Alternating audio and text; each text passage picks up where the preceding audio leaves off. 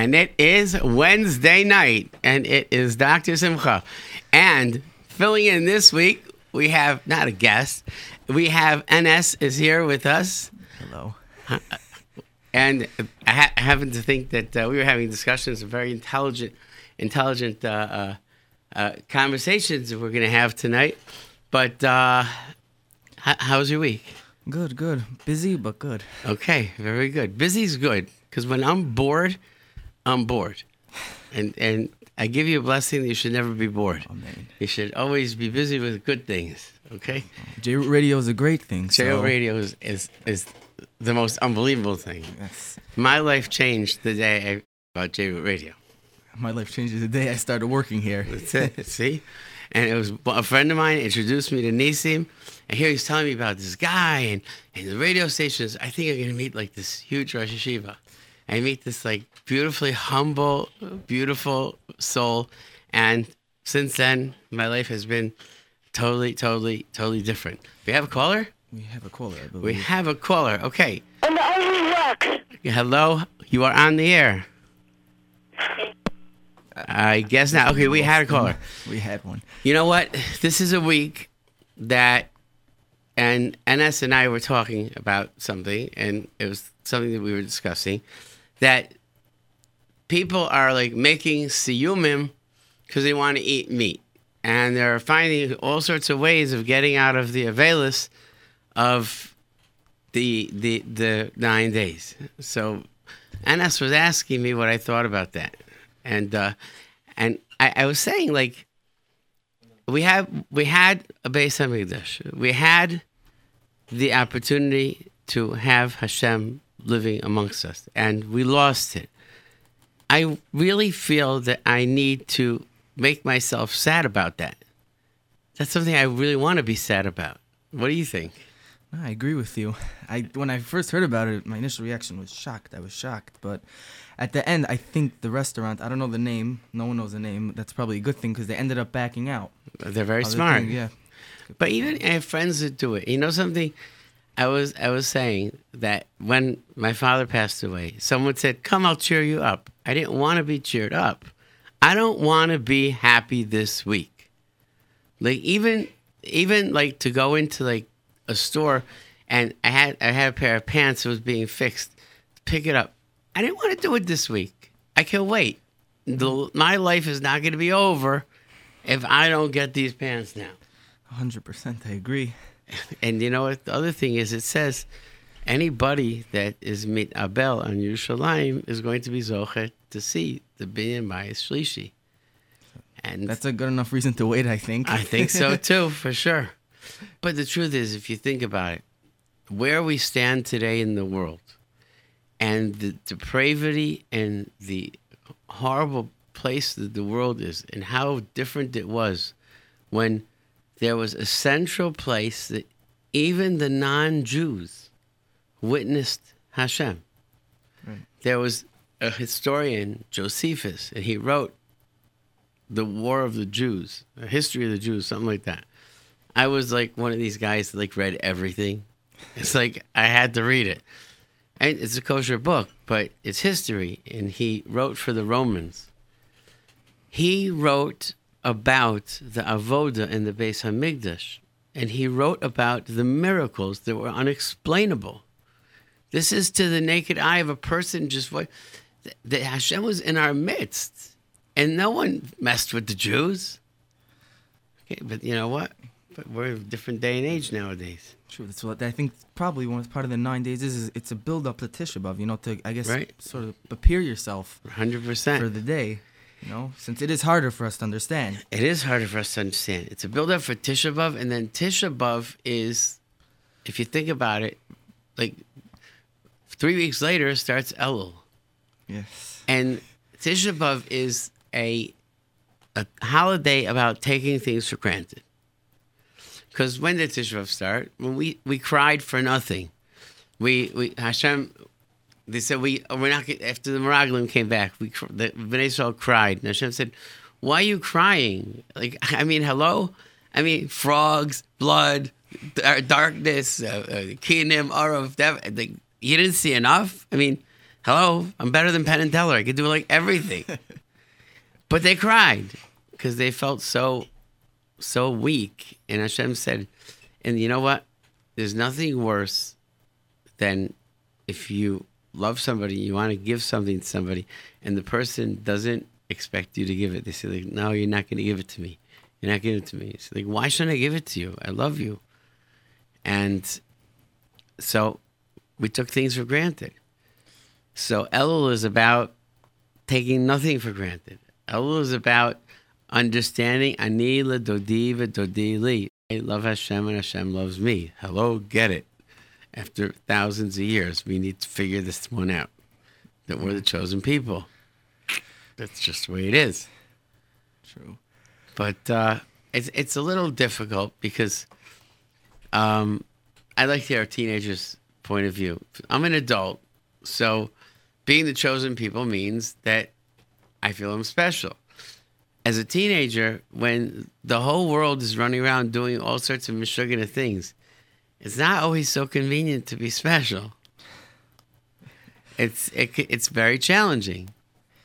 And I think we have to give a lot of credit to yeshiva boys and yeshiva girls that walk around with yarmulkes and walk around being from and we can't minimize the challenge. It's a tremendous challenge. If anything, it's growing. It's definitely growing. It's growing because you know why? Because we have stations like J-Root Radio that explain things, that put it out there in a way that it's understandable. You know something? It's like they say that the Honda is the car that sells itself. You don't even have to advertise it because everybody knows it's a great car. If a Torah is given over in the right way, and mitzvahs are given over in the right way, the way Hashem gives over to us with love and with the beauty of it, and not with the anger and not with the hate, then what's not to love about Torah and mitzvahs? It's a beautiful, beautiful thing. But when it becomes part of punishment and anger, and then it's a problem. What are the ways to avoid that? Getting in the way, so to say. You know what I mean? Because I can speak for myself sometimes. It's happened, what you said, you know what I mean? So, how do there's a little bit of anger, but then me being me, I'm talking for myself, whatever, I just get thinking, okay, you know what, this is what you got to do what you got to do. So I'm sure for some other people, it's more extreme, the reaction. I definitely think so. I think that we need to really realize that we can't get angry about Torah and mitzvahs. We can't. Anger is something in my house, okay, never, and I can say never because I don't. I never yell about Torah and mitzvahs. That is the one thing I will never yell about. I might be sad. I'll show that I'm disappointed. I'll be very, very upset. But to yell and to force, because Hashem doesn't do that with me. Okay, to force I understand, but to yell, how else do you get it across? Because my silence, actually my son said to me, your silence is very loud. Yeah, I could say that too about my parents. Silence is very loud.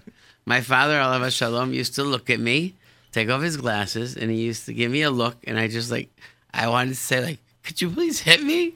It would be much easier. Right. Do we have a caller? Yeah, we have a caller. Okay, hi, you're on the air.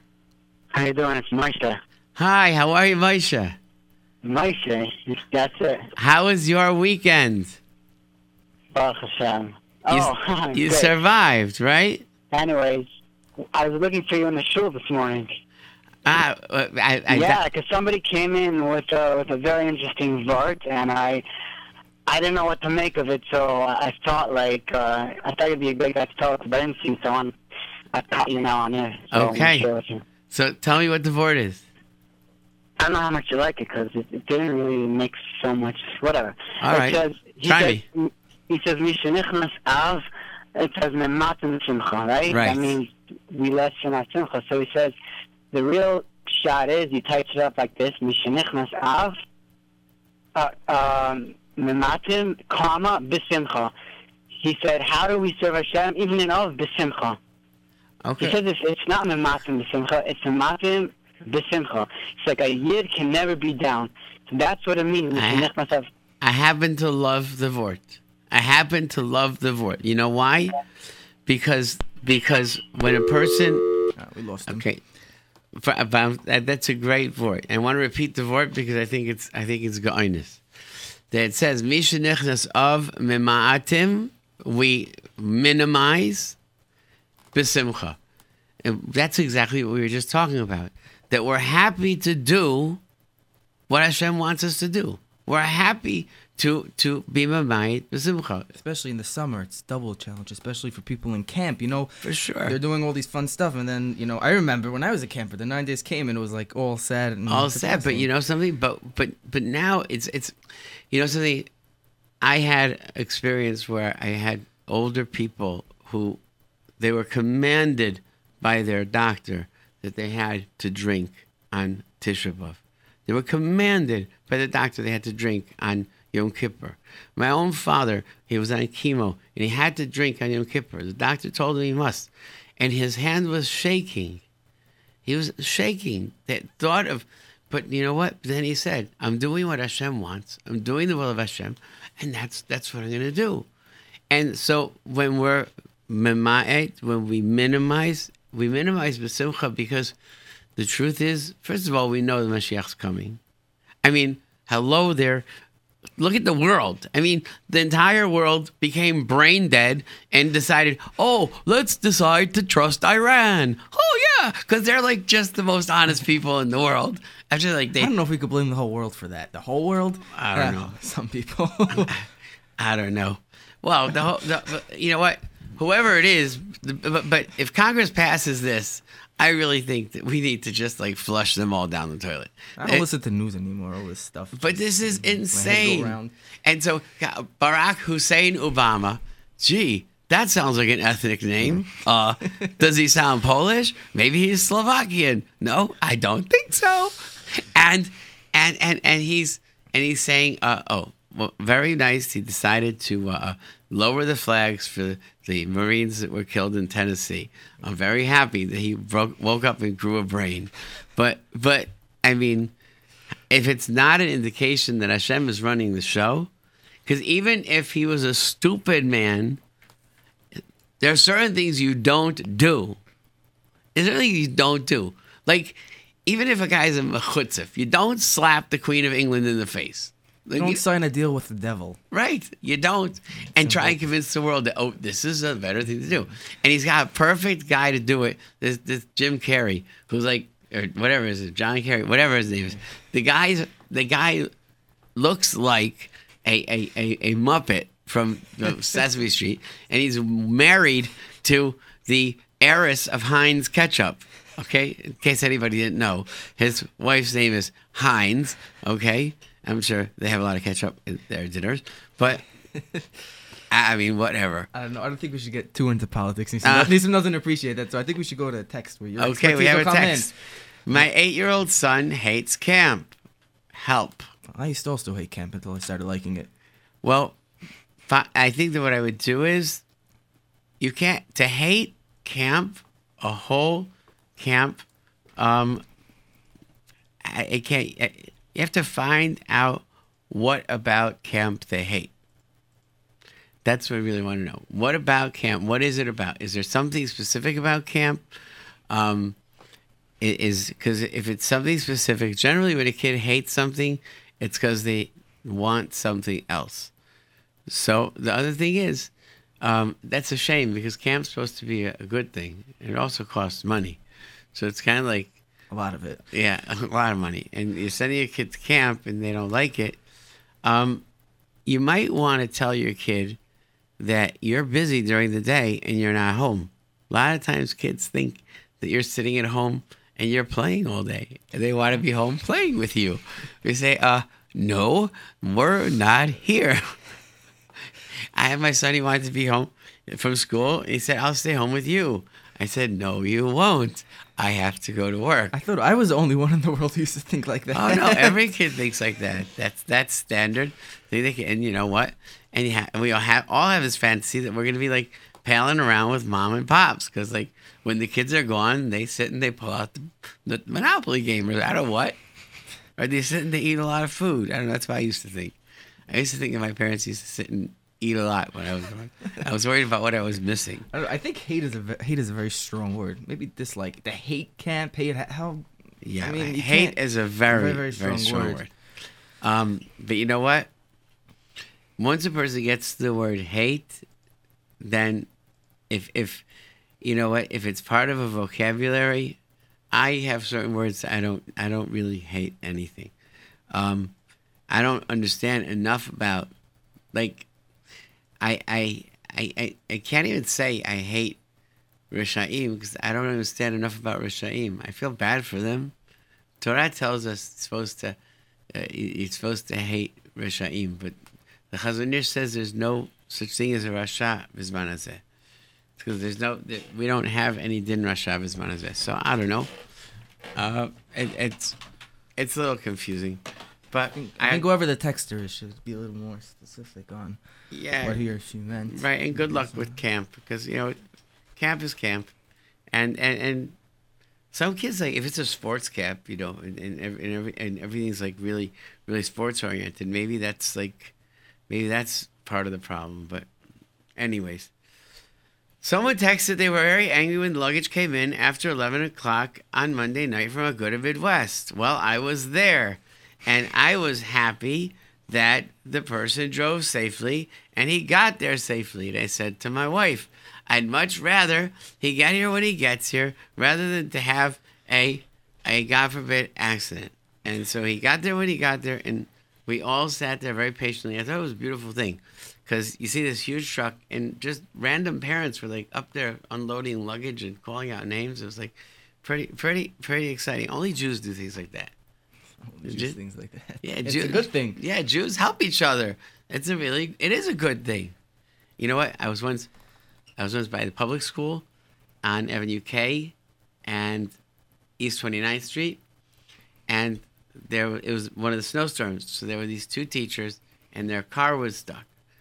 And I'm like pretty proud of the fact that like I'm a big snow guy. I grew up in Rochester, New York. We had like tons of snow. I know how to drive in the snow. So I said, I'll help you out. I just have to take my kid to school, and I'll come back and I'll help you out. So I took my kids to school, and sure enough, I came back. So one of the teachers looked at me and said, "Oh my gosh, you really came back. We thought you were just like going to leave." The other teacher said, "No, I told you. This neighborhood is the best neighborhood. Everybody helps over here. If you got to get stuck, you got to get stuck around here, because it's a Jewish neighborhood. Jews help." So we got another text talking about what kids think. I'm a preschool teacher. By the end of the school year, I asked every kid what mommy does when we're in school. It was so cute to hear the replies. Got some plays with the baby, some cooks and bakes, some goes shopping. They're 3 years old. I love that. I love that. I love that. And talking about what kids think. When I was a principal, one of the best, well, that wasn't best, it was actually quite frightening.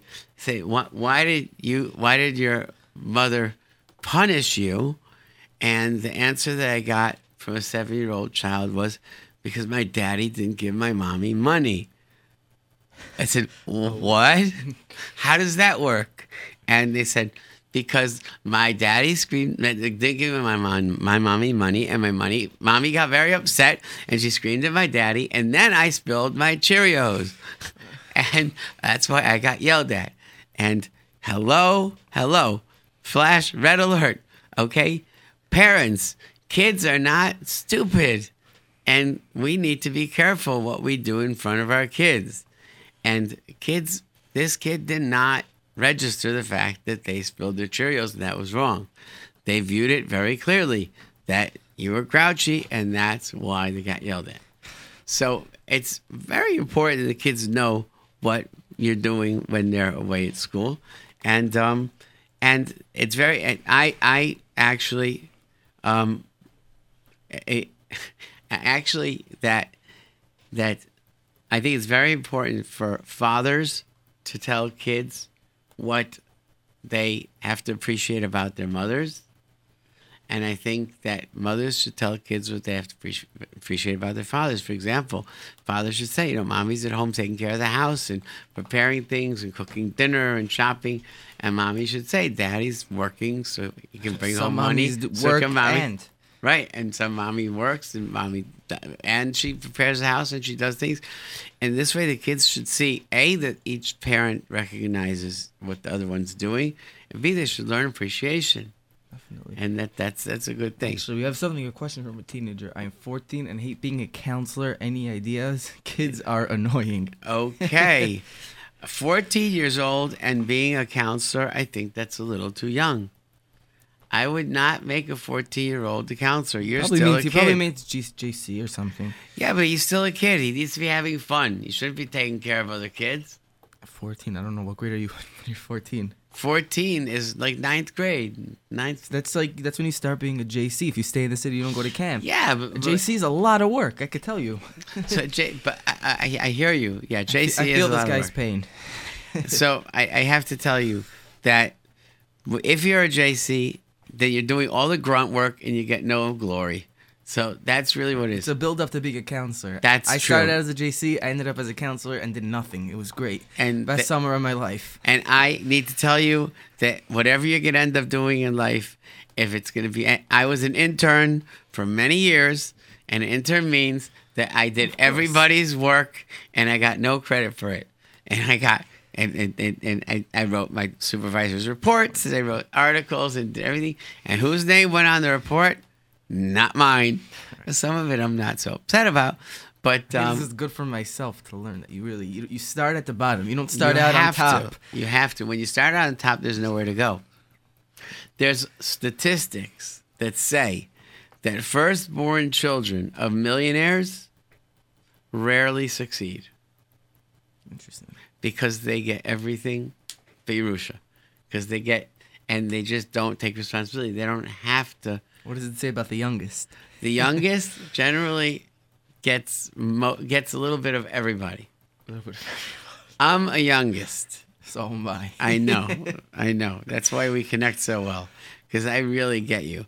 But being the youngest is difficult because you have a lot of parents when you're the youngest, and everybody's opinion chimes in. Yes. And there were situations in my life where decisions were made about me that my parents didn't even make. And even to what yeshiva I was supposed to go to, it was a good decision. I mean, I'm not upset that my brother made the decision. My parents weren't around to make the decision, and my brother made the decision. But that's kind of like the way it goes. So I don't know if I would trade my position. There's too many pros with being the youngest. Oh, definitely. I mean, the cons are hard, but you can deal with them, I guess. We get away depends on the family. I can only talk for myself. It depends on the family situation, I guess. We get away with a lot more. Definitely. Yeah, there's no question about it, and because they're just tired already. But some of the drawbacks are, I mean, my kids never knew my father, so that's something that bothers me very much. But I never really knew my grandfather either. That bothered me a lot too. My father was also the youngest. Really? My mother was also the youngest. Oh wow! Okay, so that's an interesting dynamic. Yeah, it's like a bunch of spoiled people. No, my wife is not the youngest, and I have two youngest. Because my youngest are twins. Right, they're twins. I remember when they were born. That's right. And it's interesting because my are they still your screensaver? You got the whole family now. No, I got the whole family. Okay, got the whole family. But I have the one above them was a boy, and he was really the youngest for a while. And he still considered himself the youngest boy. Okay. So Moshe, who called earlier, is also the youngest. Slap me 5. There we I go. can't because you are not here. Good, virtual slap me. Slap 5. yourself 5. Okay, there we go. We're slapped. Okay, that's a clap. A clap. You know something? Some people take things literally. It's like very funny. Little children take things literally. You cannot be sarcastic with little kids. So my sister was a first grade teacher for like 30 years. So every day she says the same thing. Write your name on the paper in English and Hebrew and put it in your folder. And one kid would come and ask her every day the same question. Do I write my name in Hebrew too, Mora? And she'd say, yes, you do.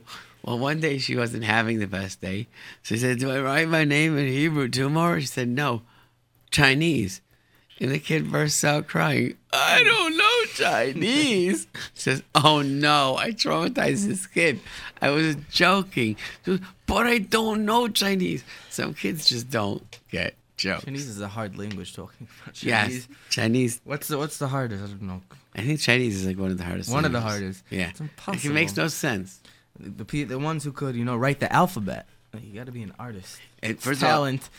First of all, the accent is so impossible to understand, and it doesn't sound like there are any words. It's like It sounds like they're choking. right. It does. It sounds like there's like the Japanese sounds like you just dropped a drawer of silverware. But I had a Chinese woman working for me for like 4 weeks, and I did not understand a word she said. And my partner at the time worked in China, and he manufactured in China, so he understood her. She could be sitting 2 feet in front of me, and okay? I say, not really. It sounded like she was like serving me something on the Chapanash menu. I don't know. But you know what? It's interesting, though. If you talk about Lashon Kodesh, Lashon Kodesh is really Kodesh. There are certain words. The modern day Hebrew is not really. There's Lashon no Kodesh. foul word in the true Lashon Kodesh. That's right. Someone And just told me that. even the unfortunate Israeli invented words, they're not foul words. It's the same thing with Yiddish. People think, there's no not. bad words. It's no bad. And you know something? Also, the concept of a shoresh of a word is it's just very, very powerful. Like ahava, have. Have means to give. So the word ahava, love, is the essence of love is giving. And the way to generate love is by giving. And that's an amazing thing. Shalom, peace, is shalem, is whole.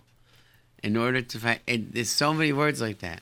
Rabbi Kreiser Zatzal used to always say, we don't speak Hebrew, we speak Lashon Kodesh.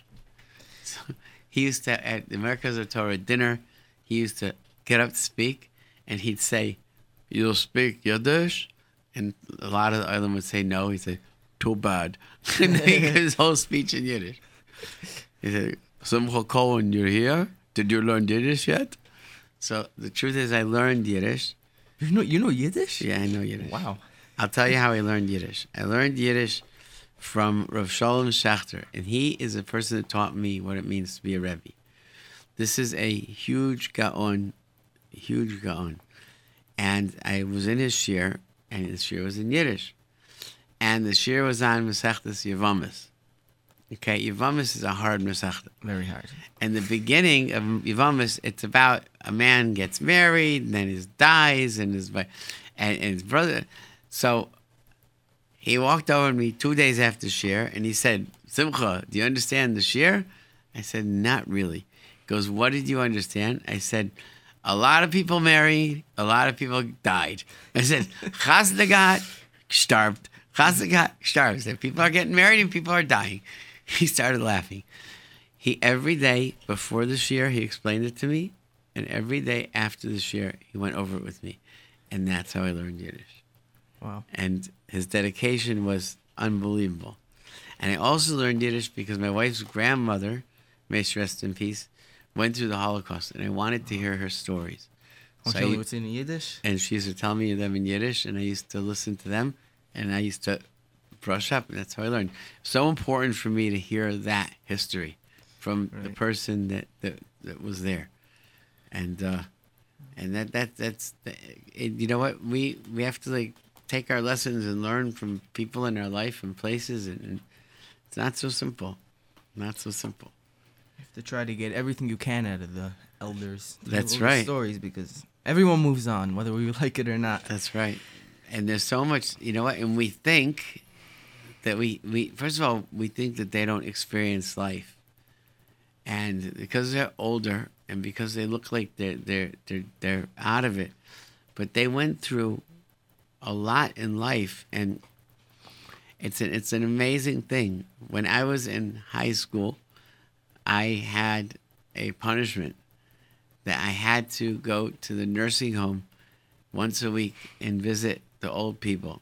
What I did is whatever. I arranged my class schedule, and I kind of like told like a white lie, and I bought myself like a whole period of free time where I could like go sunbathe or something on the roof. And my father figured out that I fooled him, so he said I had to pay back the time. So there was 2 months. He said that I needed to go visit the old people, and it started with 2 months. But I ended up doing it for like a year and a half, and once a week, and it was the most educational experience of my life. Shabbos is a good time. Long Shabbos afternoons. I don't know. I'm talking to myself. Yeah, I should it is. really do it. And there's a place right here on Coney Island Avenue. There's Palm Gardens. There's a terrace, something. I don't know. There are a lot of there's a lot of places, and it makes a huge difference. You know what? When you're consistent, also, there was one man that he used to save me his apple every week. I really didn't like apples, but like once a week, my mother was happy. I had a mushy yellow apple. He used to save me from lunch. He said it's good to eat an apple. And 1 week I didn't come on that day. I came the next day, and don't you know, the apple was there. He said I saved this apple, and he could have eaten it, but no, it's my apple. And consistency is something that's very important. I guess people are probably also, like, I remember, I used to, when I was younger, I used to go with my brother. Remember, I was always, like, scared of old people, I guess. But when you go in, you'll see they're I don't know if they're just that fun. They're there to just talk. They have no one to talk to. Who are they going to talk to? Their aide that couldn't really care less about them? You know what I mean? They talk to themselves, and after that, they're just sitting there staring at the wall. Right, it's watching very TV. sad. It's very sad. It's very sad. And the truth is... And a lot of them are more on the ball than you think, just because they look like they're out of their And if their you wake minds. them up to... if you know, I like playing games with old people. Like backgammon or checkers or chess. Just give me an idea. I should bring a backgammon before Shabbos and play backgammon. Yeah, I'm I sure love they have one backgammon. there. I'm They sure probably. they have, It's but a nursing home for sure. They have one. but, When people hear nursing home, they think that means they're out of it. It's not true. no, they're It really not. isn't true. They're not. And Unfortunately, a lot of people get dumped there also because the kids don't want to take care of them more often than. or you know what? It's not fair to say. A lot of times, kids are not equipped to take care of them. It's very hard because you know what? Imagine the responsibility of having a very ill parent and knowing that you're in charge of their health care. God forbid something goes wrong. It's not so simple. It's really not so simple. I think that, you know, listen, I don't want to talk, but I think that many people bring their parents into their homes. The people that are in the nursing homes that I go to, if they're a lot of visitors. In other words, if they come from Heimish families, there are a lot of visitors and people. You know, it's a very hard thing. It's a very hard thing. I just wanted to say that there was this woman that I used to visit in Suffolk, Long Island, just like an hour and a half away. And this was the most interesting woman. I have pictures that I took of her room. Her name was Minnie Diamond. And Minnie Diamond died at 99 years old. Wow. She was in this nursing home for 18 years. And her room was her house. And everybody there loved her. Everybody took care of her. And she was so Jewish. And Baruch Hashem, the administrator of the nursing home was a from Yid. And she was so upset because like he wasn't able to get her borscht for Pesach, and they brought it to her. But she was just, and it was an amazing thing how 18 years. Yeah. What happened was, she told me the story. Her husband was a building construction guy, and he was a Jew in construction, and Long Island was a very odd thing. And the people there were anti-Semitic, so they pulled the screws out of the scaffolding, and he fell, and he became a cripple. Wow. So at the time, he had to go in for rehab, and she had no children, so she went into rehab with him. And he was there, and she ended up there. Oh, that's very sad. But it's a very sad story. And How long ago was this? It's going back a couple of years? this happened. She died this last year. Actually, she died this last You year. kept up with her all these years. I did some work in that nursing home, so I would go back to her, and she would remember me. She'd say, "Yeah, you did you think I'd forget you?" I'd say, Actually, it's funny. I remember when I used to go, like the smile on their faces, like when you walk in. It's priceless. There was one time I walked into the nursing home. It's not even such a funny story. And this cute, adorable woman said, "Come ahead. Come ahead, I'm tired, kid. Come ahead." I come, so she said, "Come in, closer. Come in." And she bit my nose, like hard. And nurse said, Oh, you can't go close to her because she bites people. I said, "Thank you for telling me." I thought like she's gonna tell me some like secret, like I don't know. And she like really almost took a chunk out of my nose. Like, and what do? Like you like grab her head and pull her off? It's like not respectful. It's like hope that she like is wearing a denture or something. I don't know. That's a crazy story. Older people are great. I love older people. That's true. That's true. And you know what? I happen to love kids. I think kids are. It's hard to say better, but I think kids are better than older people. I think kids. I think kids are the most miraculous beings in the world because if you can communicate and relate to a kid with respect, then they really pick it up. They know when you're sincere, and they know when you're not. That could also be a disadvantage. Yeah, I mean, but you know, there's some principles. There's a principal I know him for a long time. He's not entirely fond of kids. He's just not. And one kid comes into my office and is like, "He don't like kids." And I'm sitting there biting my tongue like, ugh. So, but you know what? Okay. That's the way it goes. But, we got a new clock. Keeps time. But how we doing? We're doing. You know what? The conversation is not heavy. Okay? This week, we're not talking about, like, heavy-duty stuff. Like you know, when Nissim is here, it gets very heavy. Sometimes too heavy for me. Someone says my son is I don't know what it says. Never mind. 1 second. The story is not funny, but I can't stop laughing. Someone next. Okay. It's very funny. The nursing homes are a scandal for accepting them, seeing the children. I don't get that, but okay. Scandal for seeing Okay, I don't know. I know that since I started working in nursing homes, I've heard consistently the same thing, and maybe 10 times, that people have said to me, non-Jewish people, it hasn't been better than the Jews came. It's unbelievable. Since the Jews took over, things have not been better. The food's better, the treatment's better. It was such a Kiddush Hashem. I told that to one nursing home administrator, and he started to cry. He said that I'm glad that they feel that I care, because the truth is, it's a very hard job. It's a very hard job. But no, it was funny. I deserved it. I was being punished in a nursing home. Anyways, the truth is that people. I think I got the question for the text. My son is a JC. He hates it also. As a parent, what can I do? I don't know. I might be wrong. Aha. Oh, as a parent, what can I do? Oh, I get it. You know what that reminds me of?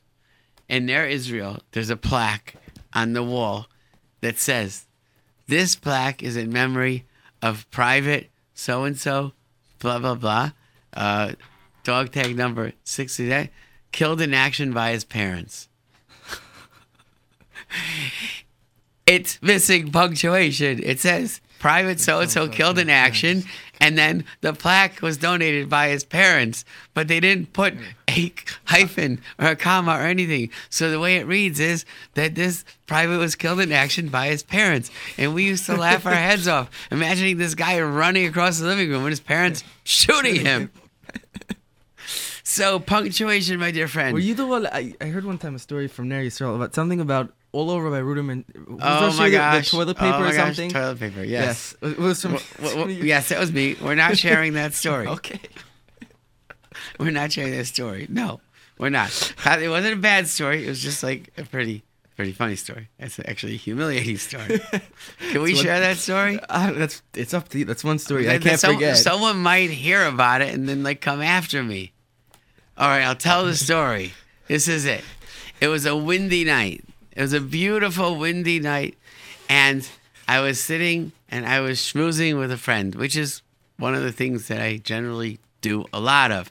And it's late at night, nothing asur, everything very nice. We were talking about you know, and a sheet of toilet paper flew out the window, and it started dancing in the wind, and it looked so beautiful. And we said, "That is so amazing. Look at the pattern of the toilet paper and look at the wind." And so before you knew it, we were like throwing toilet paper out the window and we were watching it fly up in the air. And we were just like enjoying this miracle of God, how the wind carries stuff up. Well, the next morning we went to Shachar's and there were very angry faces.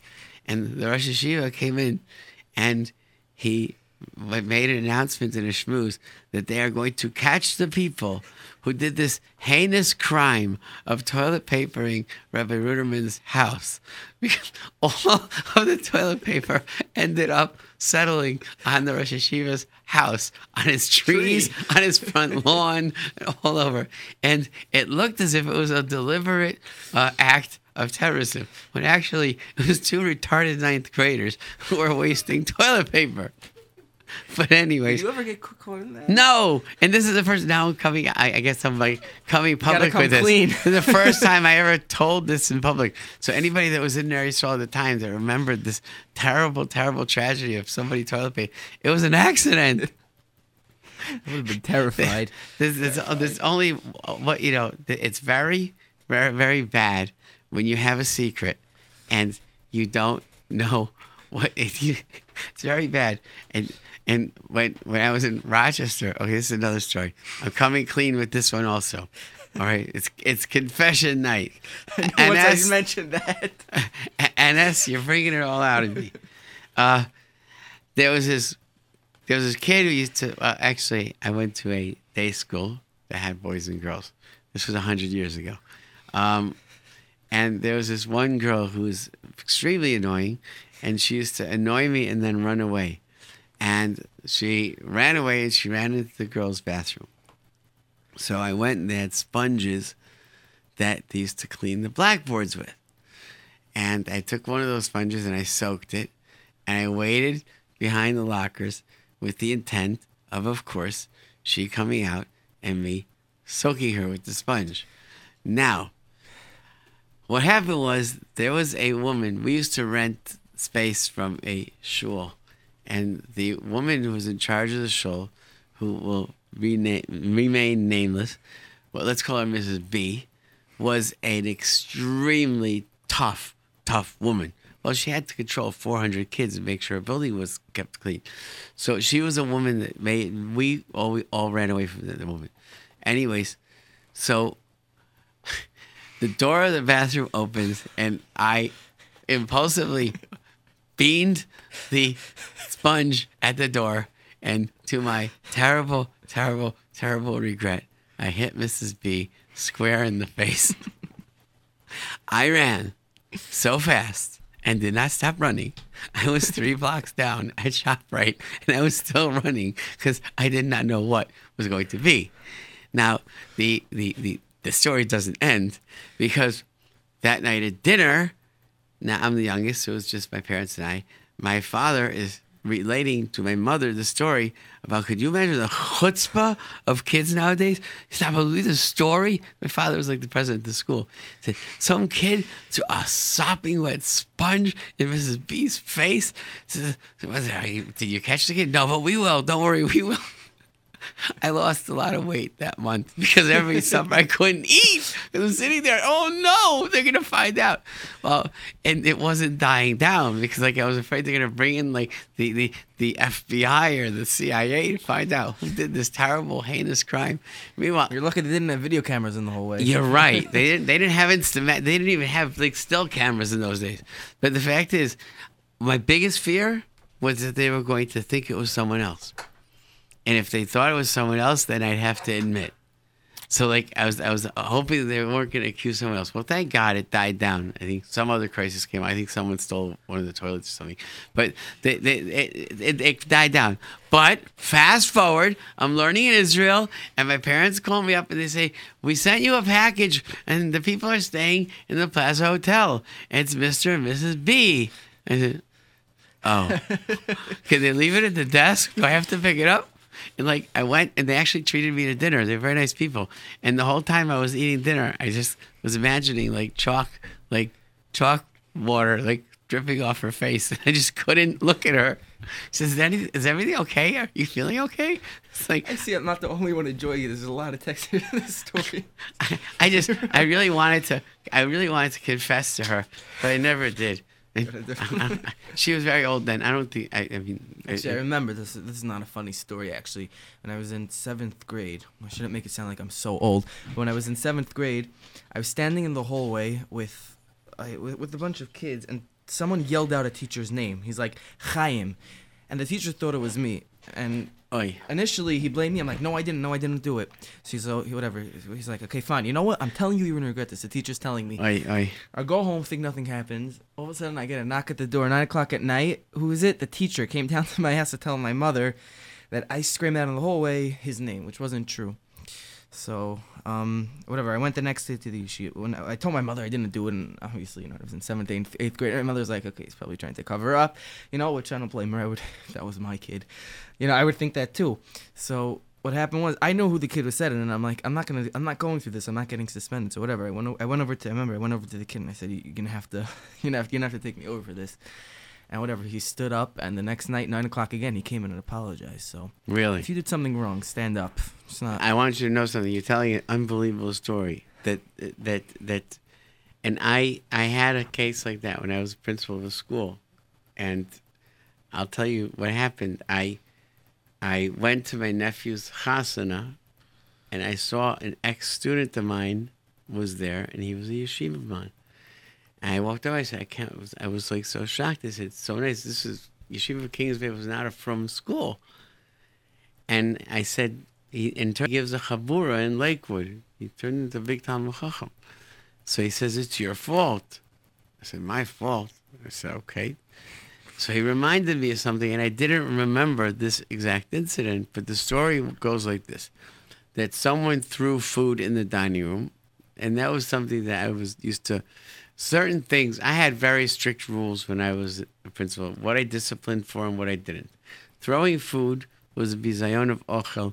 It was also an insult to Hashem. And so I would make a spectacle, and I would make the person stand up, and I would say, you threw the food, you embarrassed Hashem's food, you embarrassed it, so you have to suffer the humiliation of going and cleaning it up. So to me, it was so clear that this kid did it. I mean, I was very, very sure of the fact he did it, and I made him stand up and go and clean it up. Around 10 minutes later, when I was in my office, someone came over to me, a real gibor, and said it was me. It wasn't him. I felt terrible. So I got the 6th, 7th, and 8th grade back together. I disrupted learning. I brought them back together into the Bet Midrash, and I apologized to him in public. And I gave him a bracha, because a choshed b'ksherim has to give a bracha. And the bracha I gave him was, he should grow up to be a big Talmud Chacham. He said, and I remember that bracha. So it's because of your bracha. I said, I wish. But the truth is, for a teacher to to be able to apologize is a I was about very to say that. important thing. It's a very important thing. It's not something that's so simple, and teachers are human too, and we need to realize that. When a teacher realizes that, it teaches the child a very big lesson. We have a call? No, we don't. I had one very, very sad story that happened to me when I was working in schools, that a parent calls me up and tells me the following problem. Her son is 9 years old. They're eating dinner, and one of the other kids' parents calls up and says, "How's Maishi?" She goes, "He's okay." Why? She goes, "Because all my kid is talking about is the fact that Rebbe beat him up." She goes, "Well, he didn't mention anything to me." Okay. So the parent says, "Maishi, how was school?" Fine. 3 more calls come in. That means 4 kids were so disturbed by this masa that they couldn't stop talking about it at dinner.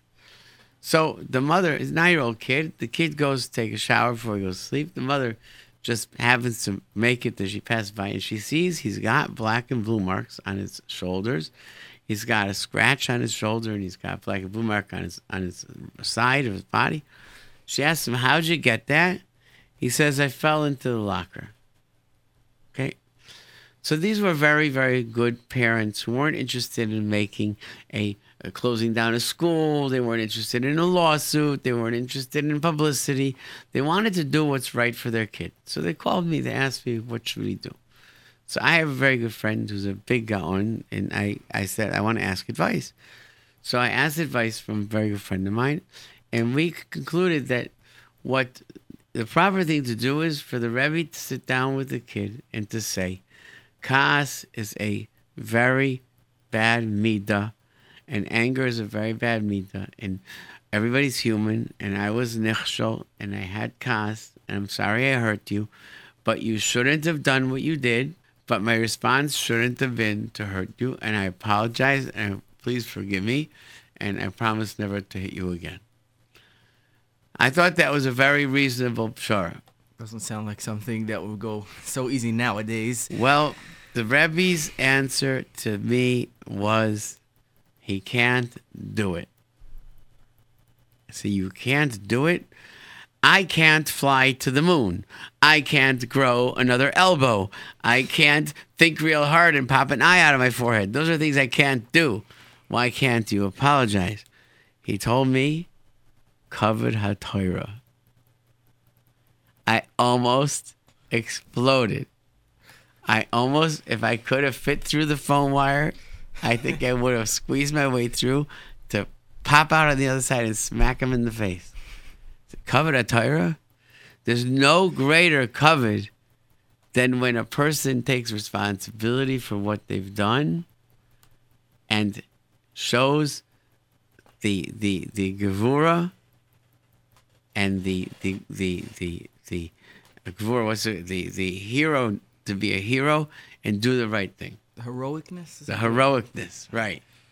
The heroicosity, right. I have to That take an is- English regent this year. I have to learn all these special words. Ah.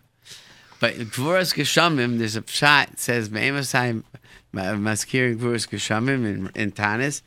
There's a pshat that says, Gvuras Geshamim, because Hashem, even though we don't deserve it, the Gvura gives us rain. Because it's Gvura. I think all principals should hear this. Well, I've encountered many very good principals in my days. There are some that, you know what, at the end of the day, when I was a principal of a school, every teacher and parent teacher night had to have a picture of their kids in their desk. I made them look at the picture of their children between each parent that came in and realize, you have kids, and these are the children of these parents. And you have to be sensitive to that. Some principals, you know what? They have a grandfather-in clause, you know? There's some people that they've been there for so long, so they just like get credentialed in. It's not, that's, but I think that I would like to say that the state of education today is better than it's ever been. You have schools that are hiring rebbeim that are exemplary, and even if a kid doesn't see it, I've spent hours upon hours upon hours with rebbeim and morers about how to help kids. And just on a sad note, just that the world is buzzing about the death of this young lady who, unfortunately, the world is choosing to publicize her life, which it should be a kapara for her neshama. But it bothers me so much. People need to just stop talking. People need to just stop talking. This is not a subject to talk about. You know what? It's like a diamond from Hashem's crown fell out and got lost. And this neshama was a neshama Yehudi that had a place in Hashem's crown. And it's missing. And it got lost.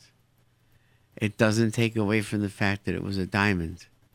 This is a beautiful Jewish neshama.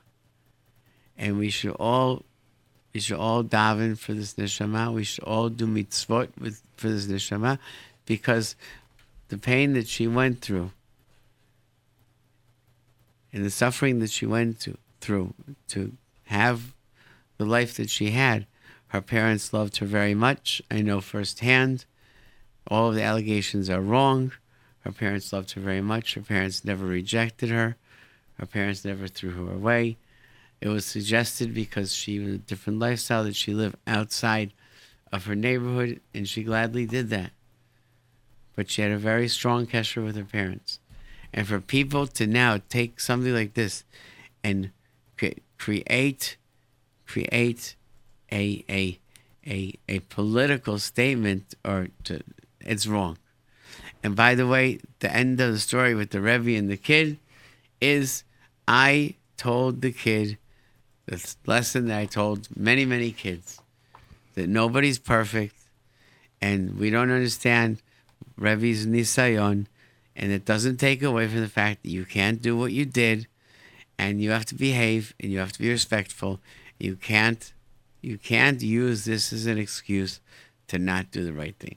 Wow, time is flying, and we have 2 minutes left, and we have a few texts. Oh, we have a few texts. Okay. My daughter gets bullied. What should I tell her?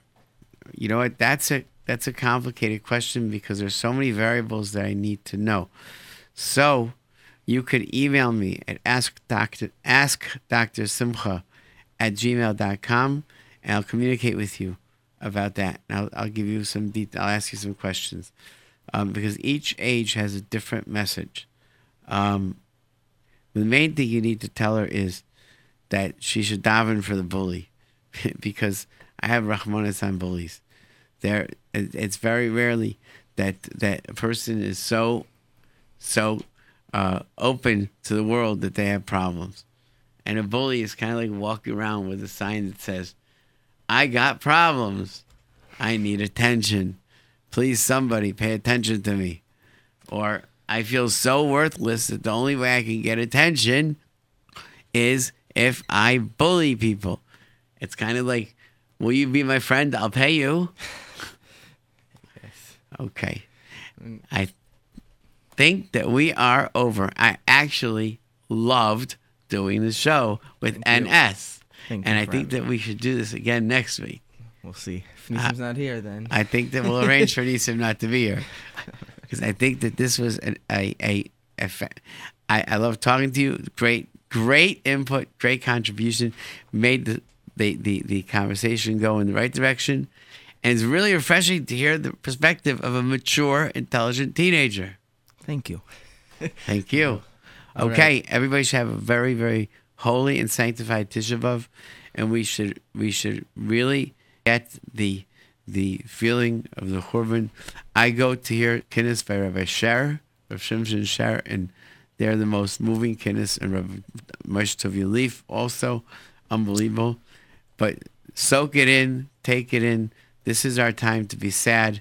This is our time to be Jewish and to mourn with the Jewish nation.